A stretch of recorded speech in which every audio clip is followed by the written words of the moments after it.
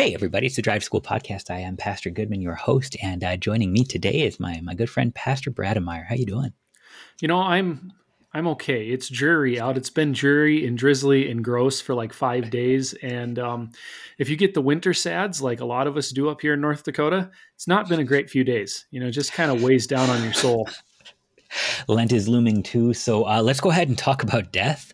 Well, it fits the day and the season, I guess. Yeah. So here's the thing: like we're aiming this at youth and young adults, at an average high school student. This is sadly kind of the age where you might actually have to have your first sort of concrete experience with death. This is, that the time you might be getting ready to go to your very first funeral. And it's because it is a foreign thing and a scary thing, and that it is the last great enemy, death. It not only provokes a lot of anxiety, but there's a lot of different people doing a million different things. So, Pastor, walk me through my first funeral. Like, help me understand what's going on, what's helpful, what's hopeful. Well, before we get to that, can I just back up a second and just talk Sure. about death in general? A Hmm. lot of kids that I talk to, like we talk about this stuff in confirmation class, and there's always, a kid at grandma's funeral or whatever that goes to the church, and you kind of talk to them in our line of work. But one of the things I've noticed amongst a lot of people when they're at their first funerals is just this idea that death is something that was always kind of there, but it wasn't really something you take seriously till it comes up and kind of punches you right in the face. I mean, yeah. And suddenly, what is abstract becomes real and concrete. And it's often very hard for people to wrap their minds around that someone you love and care about and value is just not here. And it just happens like that. It's gone, Yeah. right? And I guess I want to say that you're not alone to feel like this is bad. You're not alone to feel like this really Good. sucks. You're not alone when you really hurt, because that's kind of the nature of death. Scripture tells us, Paul tells us in Romans 3 that the wage of sin is death, right? Because there's sin in the world, death happens. And it's the last great enemy. It's the last thing that Christ is going to put under his feet. And even though God has redeemed death in the sense that now when we Christians die, we move from this life to the next, it still is not a universally, purely great thing, and does serve some good purposes in God's grand design. But at the end of the day, death is death, and death is not fun, and it deprives us of people that we care about. And it's okay to admit that, and it's okay to not be cool with it. Because one thing I've run Mhm. into at funerals and things is sometimes Christians get the idea in their head that if you're sad when a Christian dies, it means you lack faith or something.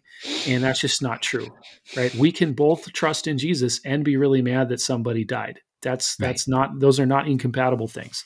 Well, Jesus hates death. I mean, Jesus hates death so much he weeps at the tomb of Lazarus. Jesus hates death so much that he's willing to die to make sure that you won't stay dead.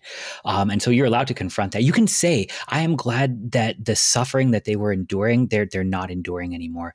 But the way that it had to happen, like, recognize that's a terrible way. I wish Jesus just came back first. I wish that the cure for that just came back first. I would rather there be life. And if the life that I'm hoping for then is life on the other side of death because of the resurrection of the body and the life everlasting one for me in Christ our Lord, I want to lean on that. But death is always the enemy. It is, and one of my favorite passages about this is 1 Thessalonians chapter 4, where Hmm. Paul says that when we grieve, we do not grieve as those without hope. And what he acknowledges in that passage, and what I like to lift up for Everything. people, is that we grieve.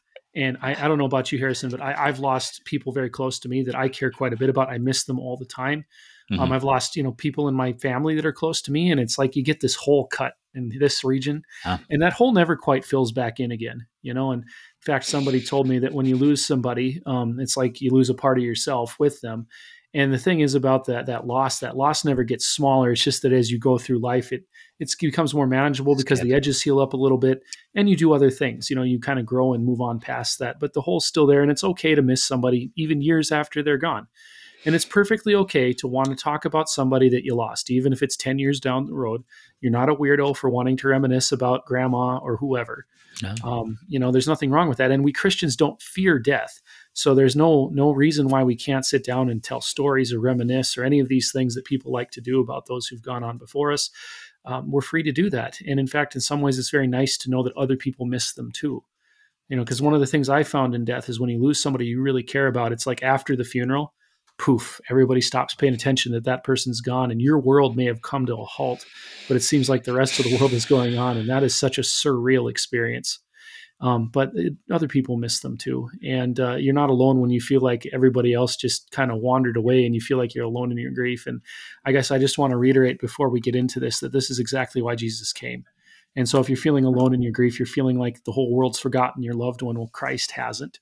God remembers them, and God has died for them. Christ died for them in order to redeem them and to defeat death. And so even if you feel like everybody else around you's forgotten, God hasn't forgotten. He's still there with you. He knows. This is kind of the answer then to the question that I'm about to ask. But like with this in mind, what's the point of a funeral? Well, the point of a funeral is kind of a twofold thing. First and foremost, right, we want to proclaim Christ crucified, who forgive the sins and to promise the resurrection to the deceased for the comfort of the family. And that's kind of the second thing, right, is we're supposed to comfort the family, not just in general, not with cliches or, the kind of stuff that people like to say at funerals, but with the real solid gospel promises. Because I can talk to you about butterflies and rainbows, and I can talk to you about, all the just things that people mean well to say, angel wings and people getting their hair. I can say all this cliche stuff, but none of it's real. And so there's no real comfort in it. And so while I don't want to fault people for saying stuff like that, because sometimes they just don't know what to say, so they just say what somebody else told them at the funerals they've been to that were meaningful to Yeah. them. But at the end of the day, the only thing that provides real comfort is the rolling back of death in the death of Christ.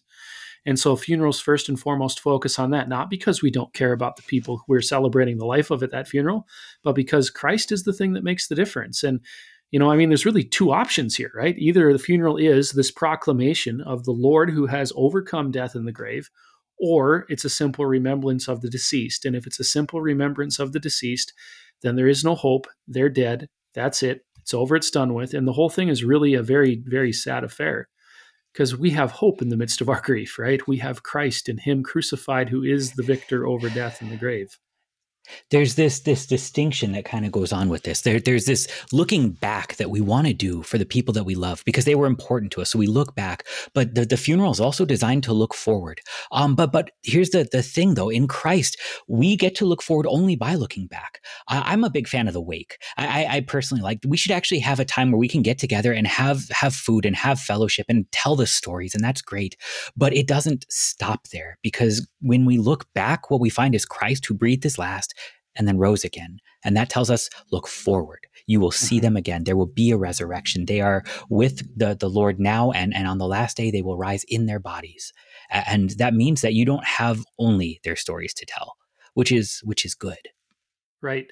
And that's, I think, one of the things that really jars people when they come to a confessional Lutheran funeral. Because at least up here where I'm at, most of the other churches, they have the funeral has really become just an extended wake. So the custom up here is we call, well, if you're not a Catholic, we call them the prayer service the night before.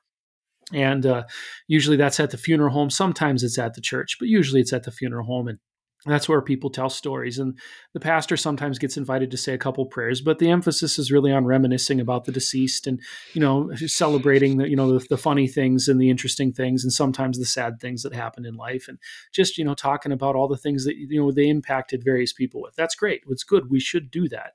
Yeah. But the problem is a lot of funerals you go to, it's just that again. And so you go to the Mhm. funeral and it's really more emphasizing a eulogizing of the person, just talking about the events of their life. Often we really downplay their bad parts to sort of, the theologians would call this constructing a hagiography, right? Making up a saint story about them. They're only perfect and Mhm. good. Because we all know people need to be justified. And so if you're bad, you're obviously not a righteous and holy person. So we got to ignore all that stuff Yeah. at the funeral. But when you come to a confessional Lutheran funeral, it's different. You walk in the door, and I'll tell you what we do at our church. We get at the door, we bring the casket to the back of the church, and we put the funeral pall over it. It's a white cloth that reminds us of our baptism. It's got a big old cross on it to Mhm. remind us that this person was covered in the cross of Christ. And there's a short little beginning part of the liturgy where we read part of Romans chapter 6. All who have been baptized into Christ have put on Christ, reminding us that now these promises we hear about in the Bible for this person specifically, that's who they're Mhm. for.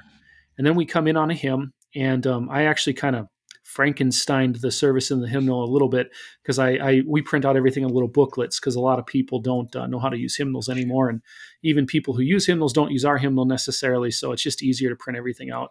And I put all the parts of the liturgy that are there into setting 3 because that's the kind of the common service up here that everyone knows and all the old timers remember. And so we sing that stuff, and it's a church service. And when we get to the sermon, yeah, the deceased person gets talked about, but only in light of what Christ has done for them. And that's very jarring for people because what people expect is prolonged eulogizing. Music selection should be just simply the person's like favorite songs of whatever genre or place. But the things that we do here are to proclaim Christ and Him crucified, again, reminding us that what Christ did in the past gives this person here who we're talking about a future in the resurrection of the dead. And that's the point. This is not to take away from the person and their stories and their likes, but it's to actually find them wrapped up in something that will carry on. That's a place that you can have hope and not just sort of loss, because the problem with playing somebody's favorite song at a funeral is that from now on that song is just always tied to loss. And it was a song that was enough to move them to carry it forward in a life that was joyful. And if it's only going to be a burden to you now, something is winning here that shouldn't be winning. The last enemy is rearing its head. So the reason that we want to sing hymns, and not just any hymns, but the hymns that are talking about what's wrong in the room and where the answer is, those are the ones we want to sing, so that when you are back home and you listen to that song and it comes on the shuffle playlist, because we don't have radios anymore, then what you have is you can say, this is sad because it was their favorite, but I also know the words to My Redeemer Lives, and there's something there that will speak alongside this. And it's something I often recommend to people. And I mean, even if you're not old, I think this is something worth just considering. But in your Bible, write down some of your favorite passages and hymns on a piece of paper, because if God forbid something terrible happened to you, and somebody that was responsible for planning your funeral found your Bible and opened it up, there's this list of all these things that were meaningful to you. And the reason I recommend this, and this is kind of selfish, I'll admit, is because it makes my job a whole lot easier as a pastor. Because sometimes when the family shows up, they have a different expectation for funerals than what we Christians have. And even if they are Christians, they may have forgotten what the purpose of a funeral is. And so it's just helpful to be able to say, hey, look, this person here who passed away, they loved these things, and these things are great, and they talk about Christ, so let's do what they wanted. It makes my job easier when I can say grandma or whoever, this is what they expected at their funeral, rather than just being me, the pastor, pushing my views on people, which sometimes, unfortunately, people take it to be. Right. So I'm going to my very first funeral then. I'm going to see a Paul. We're going to hear actually a lot about Jesus. We're going to hear hymns. What else should I expect if I'm at my first funeral? Well, okay, here's the thing, right? If it's my church, it is a somewhat somber and reverent a thing. There's not a lot of joking and not a lot of laughing because it just doesn't fit the occasion, right? Funerals are kind of serious business because someone we care about is gone. And sure, there may be some funny anecdote or something that showed up in a sermon that might make you chuckle a little. But the emphasis is not on having a good time, because let's be honest, you're not having a good Nobody's time, having a good time. right? Because somebody you care about isn't here anymore. So don't expect to have a great time, and it's okay to be sad, and it's okay to cry, and it's okay to be miserable, in fact. But in the midst of all that, listen for those words of promise from Christ. So one of the things I always try to do in funerals is talk about whatever readings we read. So up here, for example, John chapter 10, Jesus the Good Shepherd. It's like every 2 out of 3 funerals, that's what they want the gospel reading to be. We live in an agricultural place. Jesus the Shepherd makes sense to us because we have animals and people who take care of them all over around here. And so I talk about that, and I talk about how that applied specifically to this person, and therefore now we have hope in the resurrection, because this good shepherd, it was the shepherd of so-and-so whose funeral here we are gathered for today. And that's where the hope and the comfort comes from, right? Is from the Christ who gave himself, not just in the abstract, not for humanity in general, but for this specific person, and indeed for all of us in the same way. Good. So if I'm there, and I still feel sad afterwards, that's okay. Yeah, I would expect you to if it's somebody you cared about. I mean, why wouldn't you? one of my, I guess every pastor gets cliches that they use in sermons of various sorts. And one of my funeral cliches is that if you're not, if you are grieving for somebody, it's just a sign that God gave you somebody worth loving and caring about. It's a sign of the goodness of the gift that that person was to you from God, your creator and father and redeemer. And I For think that's sure. okay to remember, because if every time you went to a funeral of somebody that was close to you and it didn't bother you at all, it would probably mean they weren't a great person to be around. And that's not a great thing. And so, anyways, long story short is that it's okay to be sad, and it's okay if it doesn't just go away, because sometimes in society we talk about death and loss like it just evaporates like 2 weeks after the funeral or something. And we used to have customs of long mourning periods for weeks and months after a funeral. It was expected that a person would not be doing normal social things because they were grieving and sad, and they would be wear distinctive dress even to recognize that. There's a great picture of I think it's Franklin Delano Roosevelt's family with black armbands on after his death. Mm. And we used to do things like that, and it was a way to recognize that these persons are still missing somebody. And we just don't do that anymore. But just because we don't do those social things doesn't mean that that pain stops overnight. And I'll tell you, my uncle passed away when I was like 10 years old, and that's been 25 or more years ago now. Whatever, I don't remember exactly what age I was. And my mom's still on the anniversary of his death. She's very sad that day, and that's Mhm. appropriate. It's a brother. Why wouldn't she be? Right? It's not to say Sure. that she doesn't believe in Christ or that she didn't, she's not functioning as a human being, but it's a recognition of how much she loves her brother. Right.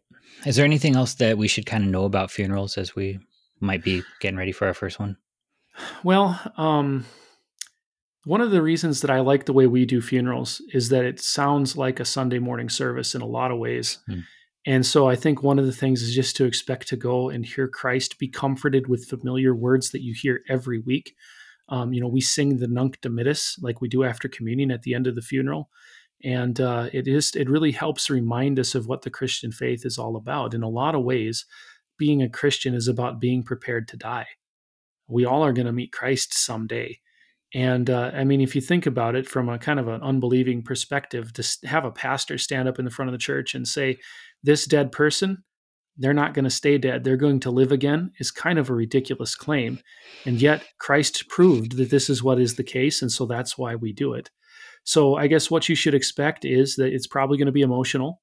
It's okay to be sad or angry or any of the other emotions that come with loss. And you should also be willing to hear and expect to hear the gospel from your pastor. And if after the funeral you find that you're having a hard time processing or wrapping your head around why this would happen, a great person you can sit down and talk to is your pastor. Your pastor is there. He is called by God through your church to be there to have those conversations with you, to give you the comfort of Scripture, and to help you process all this kind of stuff. And it's not inappropriate for Christians to be mad at death. In fact, like you said, our Lord is mad at death. He doesn't like death. That's why he came to destroy it. Yeah. Pastor, thanks so much. This is a tough one, but I appreciate you diving into it with us. You're welcome. Have a good one.